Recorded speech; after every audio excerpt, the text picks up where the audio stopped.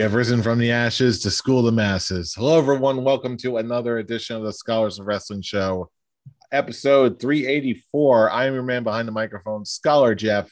Joining us this day, the lovely and talented, the OG undisputed Scholar Tarek himself. Scholar Tarek, what's going on tonight, sir? More technical drama that I'm once again having to record this episode on my cell phone instead of on my laptop, but doing what I can with what I got, and I still don't understand why I don't got my laptop working. I don't understand why I'm like, yeah, password incorrect. So now I have to do it on my cell phone. Yeah, but after watching the episode last week, I was like, you know what? Quality is not as bad as I thought it was going to be, but still. Oh, I'm sure the audio files in the audience will have something nitpick, but hey, you can't please everybody. And meanwhile, until we get all of our technical issues worked out, we're soldiering on because we're the Scholars of Wrestling.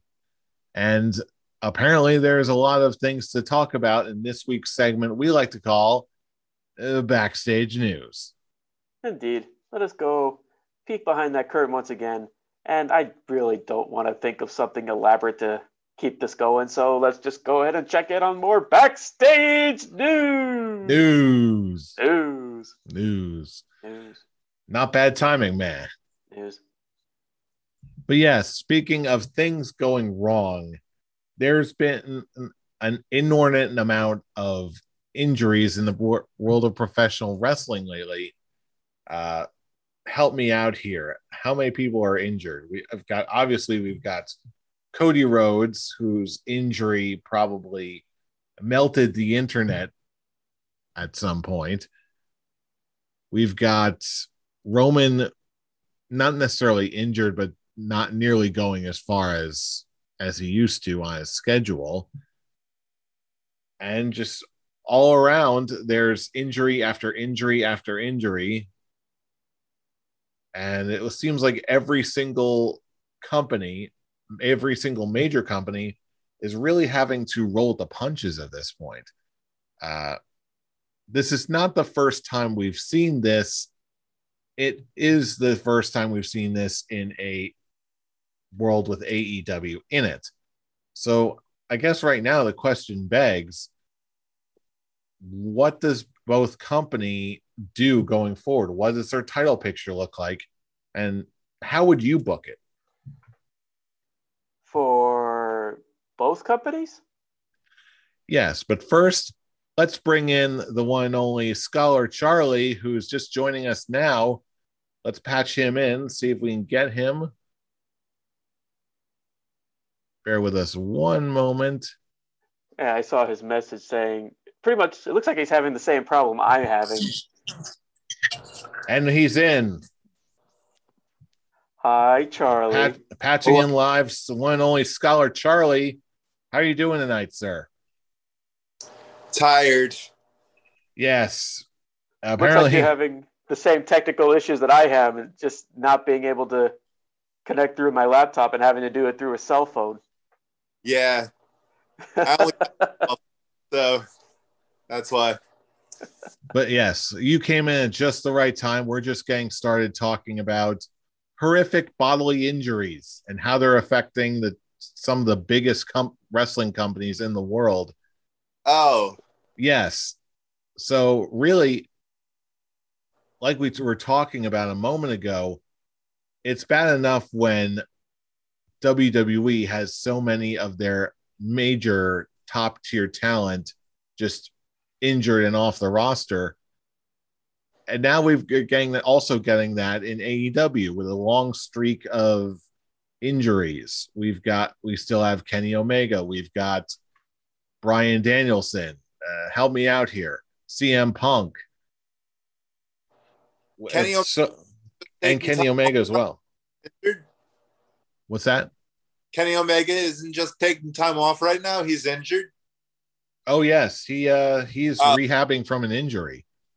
Oh yeah. The whole point of this whole thing is there are so many main event talents, traditional main event talents, that are being plagued with injuries, and it seems like everyone's main event pictures are thrown into the blender and everyone's just trying to roll with it. So my question to you is, in this brave new world that has such AEW in it, what does the modern main event look like to you for both companies, at least for, let's say, the next 3 to 6 months? Who's on top? Giggity? Yes, quite giggity.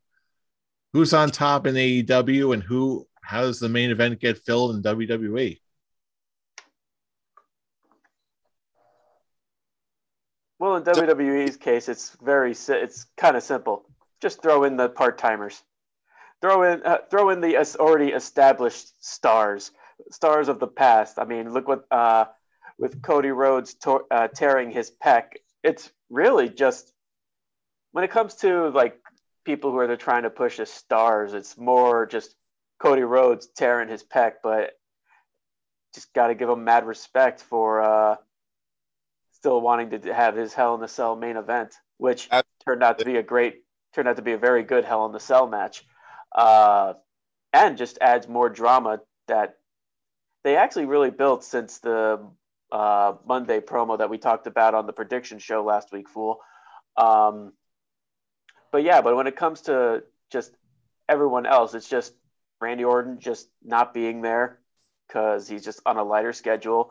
Roman taking the Brock Lesnar approach and just not showing up, being becoming the part-time champion.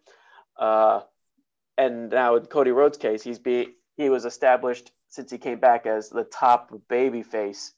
So in that case, when it's on Raw, just give it to Edge, because showing what they did this past Monday on Raw, they bring in Finn Balor as a new member of Judgment Day, which turns out just to be, oh yeah, guess what? We're actually just going to kick you out, Edge, for reasons. And there are many different sayings on why they had to basically pull this, as people are calling it, what is it? Panic move. Is Edge already is the established star of the nostalgia factor?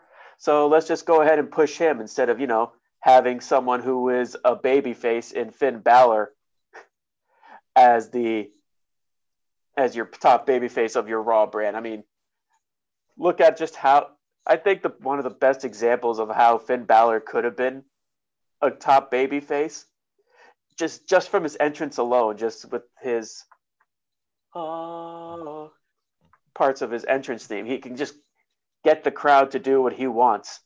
But from the Cody Rhodes injury to other reports of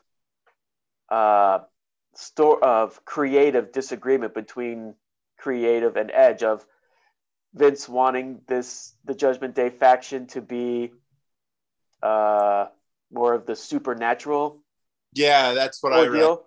The supernatural group, and Edge was just like, no, I don't want it to be a supernatural. And it was it's even reported that he hated the Damian Priest teleporting segment when around the time when he first joined Edge. So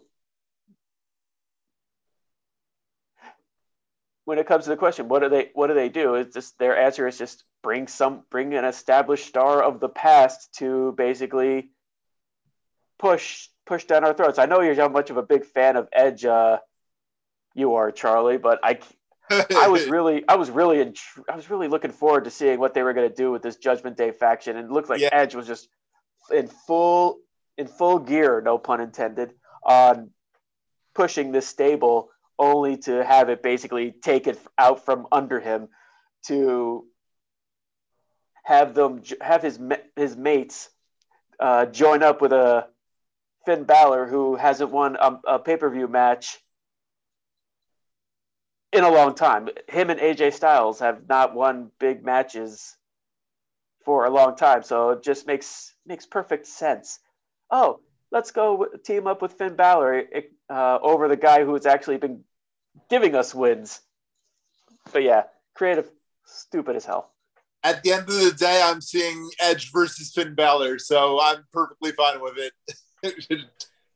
Yeah, that's one thing I can say is that for all of their shortcomings, they seem to have something in mind to deal with this whole situation. Again, for the uninitiated, we are recording this on Friday night, right after SmackDown and Rampage. Congratulations, Walter, on winning the Intercontinental Championship. Yes. Yeah. Walter. Yes, we got Walter on SmackDown winning the Intercontinental Championship, Gunther, whatever. Don't call him that. Hey, considering I also got Lacey Evans in the Money in the Bank match also tonight, I'm feeling pretty nice. So thankfully, it seems like they're rolling with something. But and even just before, after all of that, we got it locked in. We've got Riddle versus Roman Reigns for the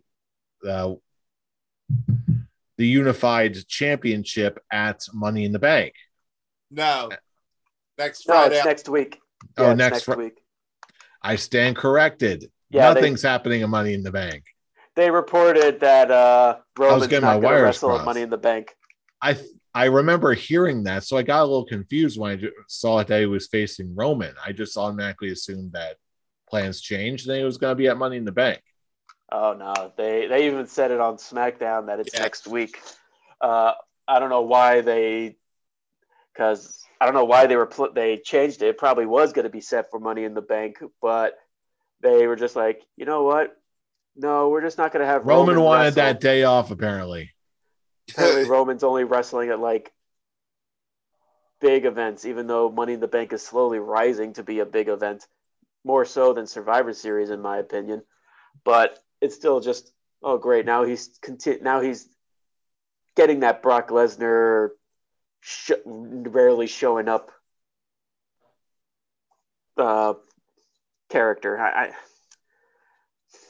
It's just more of the reasons why I'm not really watching WWE anymore. It's just, other than just joining just to see Walter win the Intercontinental Championship because of my. You almost. I know. I caught myself. With Walter winning the Intercontinental Championship, and apparently they're very high on him. The people backstage are very high on him, so I could see him having having the Intercontinental title as long as he had the UK title. Good.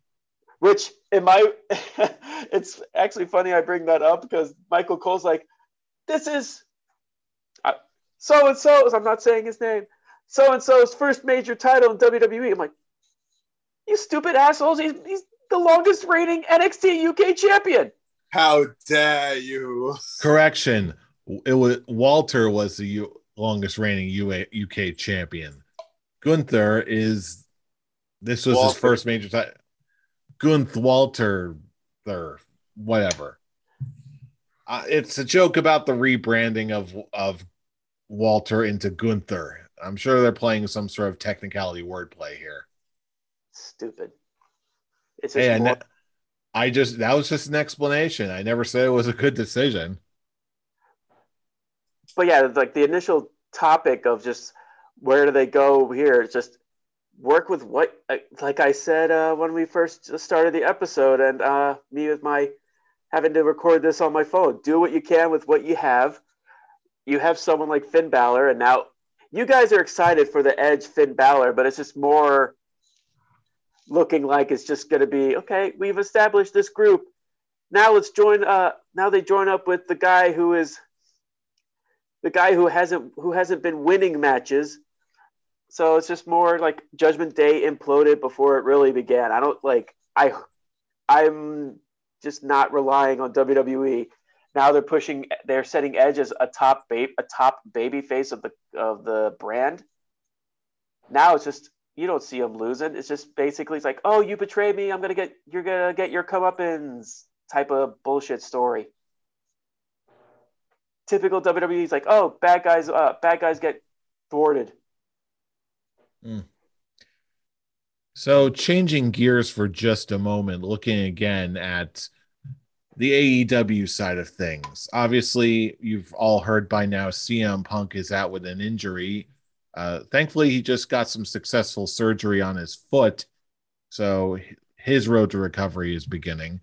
But in the meantime, we also have an AEW interim championship tournament that apparently looks like it's going to be Jon Moxley competing for the interim championship against someone at Forbidden Door, either Hiroki Goto or Hiroshi Tanahashi. Gee, I wonder who is it going to be. Yeah, I was going to say, just say it's Tanahashi because we already know who it's going to be. So again, I don't know how much any of you here know about foot injuries, and I don't know how long we think that CM Punk is going to be out for. But I've got to wonder, how in the world likely is it that Tanahashi actually beats Jon Moxley? So that's one way that they end up getting the CM Punk Tanahashi match. I or think is that's it? what You think that's what's going to happen? I do think they're going to give Tanahashi the belt just so they can have the CM Punk match in the near future. Yeah, there's been some talk early on that Tanahashi apparently wants him to be CM Punk. He wants him to be at Wrestle Kingdom, which would be absolutely stellar if that actually happens. Have that be CM Punk's return match for to be the undisputed AEW World Champion. Yeah, that would be totally amazing. I would be again, no pun intended, all in for that. That would be a very interesting thing, but again, I think I can certainly see it as being a possibility. It's just a question of who's going to be available when. Is CM Punk going to be healthy in time? And can AEW and New Japan actually manage to pull off a deal for such a big title defense at something like Wrestle Kingdom? I honestly don't see why not. When's Wrestle Kingdom? Yeah. Someone correct me if I'm wrong, but I believe it's more towards the beginning of the year, like right after New Year's in the United States. Oh, okay. Then Punk should be cleared. It's certainly possible. We may need to check the latest calendars for early 2023 to see if I'm right at all. But at least with AEW, I get the sense that because that they have that, I don't want to say revolving door, but more of an ensemble casting kind of booking, they're going to walk away with flying colors. And WWE, for all of its flaws in terms of main event booking, for the time being at least, it seems like they're doing okay. The question in my mind is just how long can they keep this up and make it remotely interesting at all? Okay, I can't find any let's see, Wrestle Kingdom 17. Yeah, while you're looking up Wrestle Kingdom, we are also coming hot off the heels, pun fully intended, on Hell in a Cell 2022 with WWE. And I don't know about you, but I was pleasantly surprised with some of the matches we got. Absolutely. Now, just to open things up real quick, what was your match of the night? Because I've got a feeling there's going to be some variance on this one. For which one? For Hell in a Cell this year. Which one? There were a few good matches on here. I can see a few different options for match of the night. Pitching it over to you guys. Which one was your personal match of the night? Tarek, do you want to go? You can go first because I'm okay. January 4th. Doing research. January. There you go. All right. Yeah. I was highly invested in the two matches that I went in looking to watch, which was the trios match and, of course, the Hell in a Cell match itself. The trios match, in retrospect, you can't really look at as that great because it meant nothing. But the Hell in a Cell match, you can't take anything away from Cody Rhodes after that. He is a once in a lifetime star. All right, how about you, Fool? Which of the Hell in a Cell matches at Hell in a Cell rather was your pick for match of the night? It does it has to go to the Hell in a Cell match, because as Charlie said, that was the one match that actually got me to watch this event in the first place. I would say my number 2 had to be the triple threat match for the Raw Women's Championship, because that was just a well-told story and great match between 3 women who are just phenomenal wrestlers. And then the 6-person mixed tag, or the trios match. I guess that's now the thing, because everybody wants the trios belts over the All Atlantic belt. But that's another discussion for later. But yeah, it had to be Cody Rhodes and Seth Rollins. And I think some people made this comparison, but yeah, this match really is Cody Rhodes's like Mankind star-making, and it counts a star-making match as being a top established star in WWE. And yeah, he definitely earned that. Yeah, goddamn, you saw and heard the entire arena and everyone at home just go silent as soon as Cody took off his jacket. Like everyone was like, whoa, this just got real. Like, is that real? I'm looking at that. I'm like, is that makeup? Because goddamn, that's really good. No, that's real. Holy shit, Cody, you crazy bastard. Very risky move to actually continue with this match. But yeah, and it is one of the best Hell in a Cell matches that we've gotten in years. It certainly is.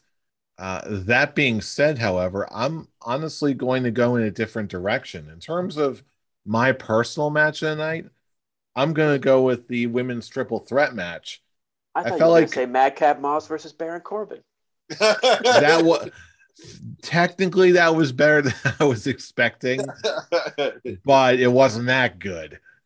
Instead, it would make going again with the Mankind comparison with Hell in a Cell. I felt like this match was a lot more of a spectacle and just more in a matter of, I can't believe his gonads are that large kind of a match, instead of like an actual wrestling match. Not taking anything away from Cody's huge gonads or anything like that. You can't take anything away from Cody's huge gonads. Better men and women have tried, I suppose, but yeah, it's in terms of just like a straight up wrestling match, no spectacle, no nothing. Like, to put it another way, Cody and Seth was as good as I was expecting it to be. Bianca, Becky, and Asuka, I felt like they surprised me the most, as much as that may say something about me. I would say not the fact that it was good, but it was better than expected. Like, they took you on a ride and they made the most of the time they had, and it showed. So for me, they were exactly what I was expecting, because I know how phenomenal those 3 women are. So they put on. I expected something great, and they did not disappoint. What just got me on the Cody Rhodes and Seth Rollins was just, at first, I even messaged you guys just thinking, okay, it's like Cody tore his pec and he's still wrestling. I'm just thinking, okay, now they're just you smell that? I smell plot, and it's thickening. But no, it actually is as we say with the MJF stuff last week, it became a worked shoot. and it worked to their advantage. If they keep pulling stuff like this would just bring people just going, okay, let me have a reason to watch WWE. But for the rest of the card, I mean, Bobby Lashley almost MVP. Mm-hmm. There's a reason I didn't bring it up. Kevin Owens and Ezekiel was a shocker just because Kevin Owens won, but just also thinking about it in the long run, of course Kevin Owens won. He had a match with Stone Cold Steve Austin. Of course he's going to be the one to winner. And true. It is now reached that point. It doesn't matter what his character is going to be. Ezekiel, Elias, it doesn't matter. I don't think the guy cannot get himself over with the crowd. Or at least when it comes to putting on good matches. The Ezekiel character is now just a bland character. He worked well as Elias because he knew how to work the crowd, but they just, I don't know what the hell they were planning on doing with him. I mean, to be fair, he went as far as you can go with the Elias character, in my opinion. Madcap Moss, Baron Corbin was a typical no holds barred match. I think the only real highlight that come out of that one is the audience wanting tables, and they didn't give them tables. I think we had to wait for Seth to do it in the Hell in a Cell match. I guess it just shows how strict WWE is with how it's like, you do what you're told to do. You do something off script, you will get in trouble. Pretty much. It's like you really can't have a table in 2 matches? That's just silly.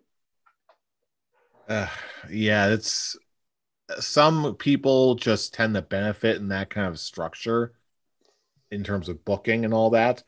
Others, they just are incredibly stifled more often than not, which results in like what we just talked about. But all that being said, everything taken into account, what are your final scores, your final beard ratings for Hell in a Cell 2022? Charlie, let's pitch over to you first. What's your final score for Hell in a Cell this year? They took what looks really bad on paper and made something great out of it. I was pleasantly surprised, and I'd have to give it what's before a full beard. That would be yes. That would be a classic goatee. 3 stars. Classic goatee. Yes. Honestly, I feel like I would give it not a classic goatee, a high classic goatee, a very robust classic goatee. So, like, in terms of star ratings, I'm going to say a good 3 out of 5, or a 3.5 out of 5, rather. So you just like classic, like how I am right now. Classic goatee. It's a Tarek goatee with the facial hair. You can see the beard growing in. 5 o'clock shadow. Yes, I'm giving it a Tarek goatee. Cool. Speaking of, take us home. What do you got? I am going to take that extra step and give the show a 4 out of 5. The Hell in a Cell match is what is like a real big benefactor on just putting a third match that no one wanted, putting a great story with the final promo and just the additional shoot stuff with the pec, and doing what they did with a completely ripped, torn off pec was great. To respond with Charlie's statement on a card that doesn't look that great on paper, I think the card does look pretty good on paper, and minus probably the Bobby Lashley versus Omos and MVP. And maybe the Madcap Moss versus Happy Corbin, I'll add that, because no one really cared about that storyline.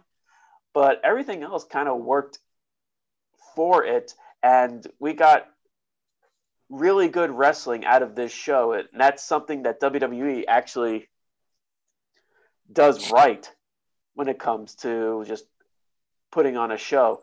They suck at their weekly television program, but when it comes to actually legit wrestling shows, they do a pretty good job at it. Or like the premium events, they do a really good job at it.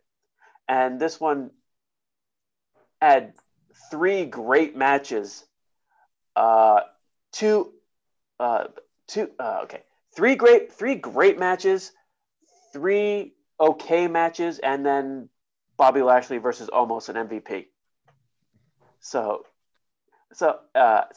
yeah, I'll give this a 4 out of 5. I'll go full beard. I just grew it all out. Yeah, I really did enjoy this show. Yeah. All right. So there you have it. Those are our beard ratings for Hell in a Cell 2022.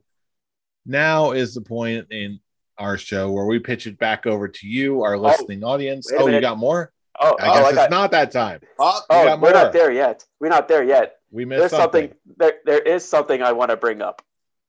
All right, the floor is yours. And I'm actually glad that it's the 3 of us on the show this week, because it actually is something that has to do with you, Fool, me, and our Scholars of Wrestling champion, Charlie. Okay, I see where this is going. All right. Done. Okay. In the traditional terms of Scholars of Wrestling, in the Scholars of Wrestling Championship, technically, Charlie was supposed to defend the title at Hell in a Cell. That was the 3rd event of the rules, but we didn't have it as a title match. So with that, I am basically just stating now that the title will be on the line, the 3 of us, because we were the 3 that won the predictions on that one with a 3-way tie at Forbidden Door. Okay. There we go. Triple threat. Scholar Charlie defending the Scholars of Wrestling Championship against yours truly and Scholar Jeff. 3-way dance. 3-way dance, baby. Woo. Sounds great. It's going to be super exciting. There we go. The gauntlet has been laid down. And with that challenge being made, now is the time of our show where we pitch it over to our listening audience. There we go. Wherever you are, all across the world, drop us a line. If you're on YouTube, hey, check out our podcast edition wherever you get your podcasts. If you're a podcast listener, hey, why not join the fun on YouTube? Wherever you are, check the description of whatever you get, wherever you're getting your podcasts and or YouTube shows. Check us out on our link tree for all the latest episodes and relevant links on our link tree. Just look for the Scholars of Wrestling show. But if you want to get in touch with us personally and join the conversation, you can check us out on Twitter and our personal social media accounts. Fool, where can they reach you? You can reach me specifically on Twitter for this one at the Avatar. And Scholar Charlie, where can they reach you? They can reach me at Charlene.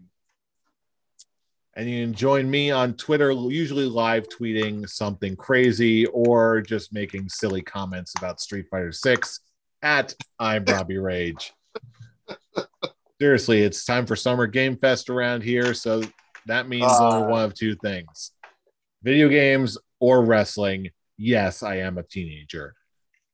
But then again, you already knew that because you know who we are. We are the Scholars of Wrestling, and you have just been schooled. You're welcome. Welcome. Namaste. See you all for more fun soon.